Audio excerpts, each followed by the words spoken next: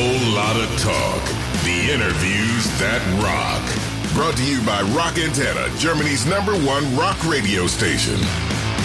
Hey, this is Dennis. You're listening to a Whole Lot of Talk on Rock Antenna, and I'm talking to Ian Desar from Billy Talent. Thanks for taking your time. Hello. Anytime. Thanks, Dennis. Well, it's been 4 years since your last record, Afraid of Heights, was released. What have you been on to for the last years? I started touring. We toured Afraid of Heights for probably 2 years or so, and then just being back in Toronto, working on new ideas, new songs, and we went into the studio at the end of last summer and started tracking a few of these songs. And now we're still in the process right now, but we're trying something different in which where we record the songs as they're coming, and instead of doing the album first type thing. So by the end of the year, we'll have enough material for an album, which we'll put out. Yeah, it seems like there's a ton of creativity. Not only that you release an epic double single like Forgiveness 1 and 2, but you also made a spectacular music video for it. Where did that idea come from? And are you aiming for the Oscar night?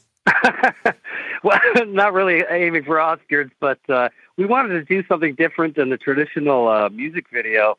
We instead of having the band, perform the song like other bands and ourselves have done over the years, we just wanted to do something different, where there's a visual story that accompanies the music that might not even be related, but we basically collaborated with Michael Maxis, who had directed 3 or 4 Billy Talent videos in the past, from St. Veronica to Diamond on a Landmine to Viking Death March. He's a very talented guy, and we sent him these songs, and then we just got on the phone and worked out a storyline. And it happened that he was friends with a few UFC fighters that appeared in his feature film that he directed, and so he proposed the idea of having them act in the video, and it was all new for us and very, very exciting. So we've got this episodic piece that kind of intertwines with the music, and we're going to be releasing them as we release new songs off of this album.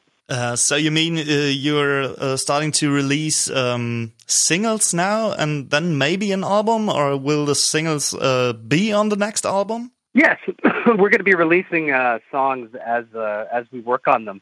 There's no real time frame yet, but we'll set a release date once we have enough of the songs ready to go. We're still recording a few of them. A few days ago, you released your new song, Reckless Paradise. And when I first heard it, I was like, wow, is that Devil in a Midnight Mass? And it's really good. I really liked it. But what can we expect from the new songs? Is it like going back to the roots or something? I think they're all very different and unique, but Billy Talent sounding in their own way. Forgiveness was something that we've never done before. We wanted to challenge ourselves musically and write a progressive song. So that's why we released Forgiveness, which has the 2 parts, and it was really exciting to record that because we've never done anything like it before. And Reckless Paradise, that's more familiar Billy Talent territory, I think. And originally, I haven't had a song really that used that kind of fuzz sounding pedal. I use a pedal called the Woolly Mammoth on it for a long time since Devil in the Midnight Mass in St. Veronica. So I wanted to use that again, and this seemed like the perfect riff for it. So it's got a bit of a retro Billy Talent flavor to it. Yeah, I remembered when my friend told me what effect you use, and then we were just like, yeah, wow, that's pretty cool. Yeah, so it's nice to hear that again. Yeah, it's a familiar sound. I think that people would identify with our band, and I think that song kind of represents our classic sound the most. As far as the future songs, they're all kind of different. So we'll see. We'll see whether people react to them the same way or not. But we're really excited about them, and we're really happy with how things are going. When do you decide that there is enough material to start working on new songs? Do you release a record and start right away writing new songs, or do you just enjoy the stuff you got for about 2 years and then said, yeah, maybe it's time for some new stuff? I kind of just, I'm always writing, so I'll wait till, there's about 6-7 ideas floating around and enough for, what will make up an album, and then start recording them. So we went in August of last year to record drums for a first batch of 7 songs. And we've been working on those for the last few months, and now we're ready for a few more songs, another batch of songs, and we wanted to try something different for this album, and it's kind of been liberating in a sense because there's no stress in just going in and pumping out an album over 3 or 4 months. You know what I mean? It's been a little bit more creatively liberating.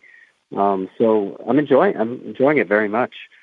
And eventually, when this next batch of songs are finished, then we'll have enough material for an album. So there is no intention behind that. Between your records, there is always a gap between 3 or 4 years.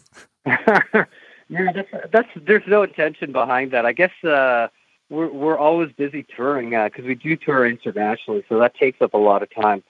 And then just being inspired is another thing. It's important for us to put out great music, and we want to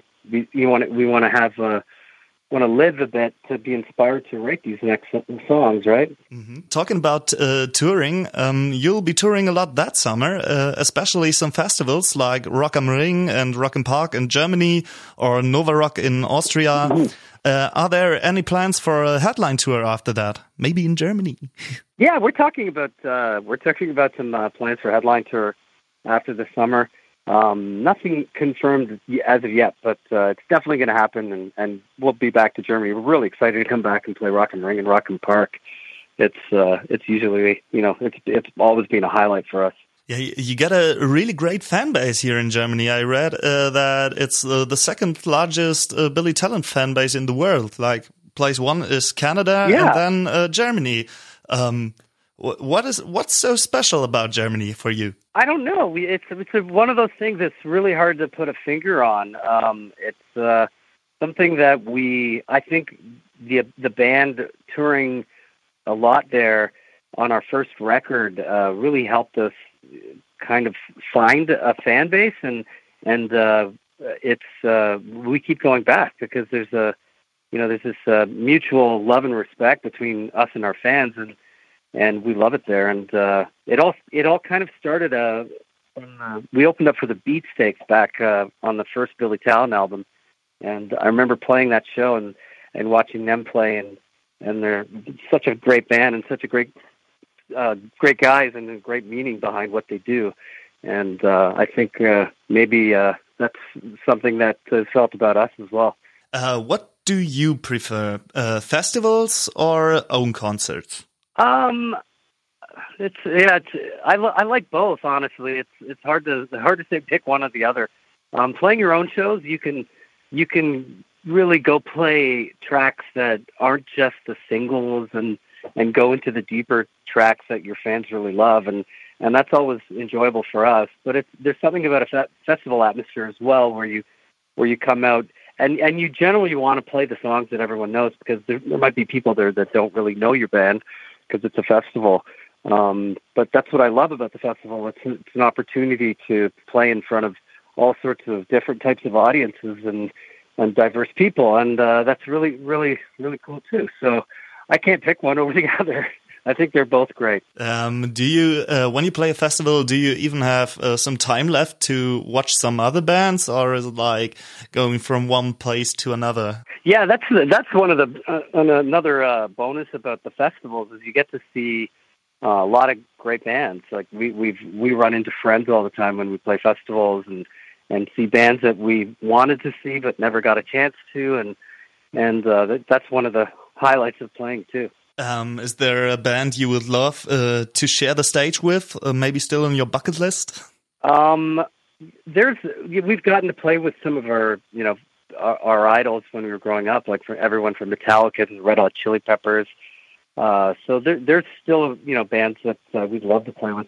We're playing with Refused in May, which I'm very excited about. Grew up on them, and we're playing with our friends in Sum 41 in May as well in the UK. And I'm excited to see System of a Down, Rock am Ring, Rock am Park, because I've never seen them before. Oh wow! So it's always kind of great to play festivals. All right, then maybe one serious question: how is Aaron doing? He got diagnosed with multiple sclerosis a long time ago, and he left the band in 2016, I think. How is he? Aaron's been doing well. He's he's got his good days and bad days, and I see him quite a lot. I'm at the studio every day, so he's usually here. He's coming in tomorrow. He's doing well. Yeah, he is still very, very much part of the band, and he's upstairs going through some of our old footage right now. We have so much old video footage from back in the early 2000s, and so it's great to see him every day. Nice. So speaking of video footage, I read that Kiss is doing a documentary about the band's history. Are you thinking about something similar? Maybe at some point. We do have a very long history. I don't think people know much about the band when we were called Pez in the 90s. The band started in 1993, which is almost 30 years ago, which is crazy. Yeah, you reminded me that I'm almost 30 years old. Yeah, I'm 44, and it's wow, I can't believe I've played in this band for most of my life now, I could say. Yeah, it's crazy. It's something we've been thinking about, and it'd be really, really interesting because we have tons of photos and old footage of us from the Pez years, and even in the early 2000s when we were touring that first Billy Talent record, and it would be interesting to do something. Yeah. Whole lot of talk. The interviews that rock. Subscribe to our channel for more rockin' podcasts.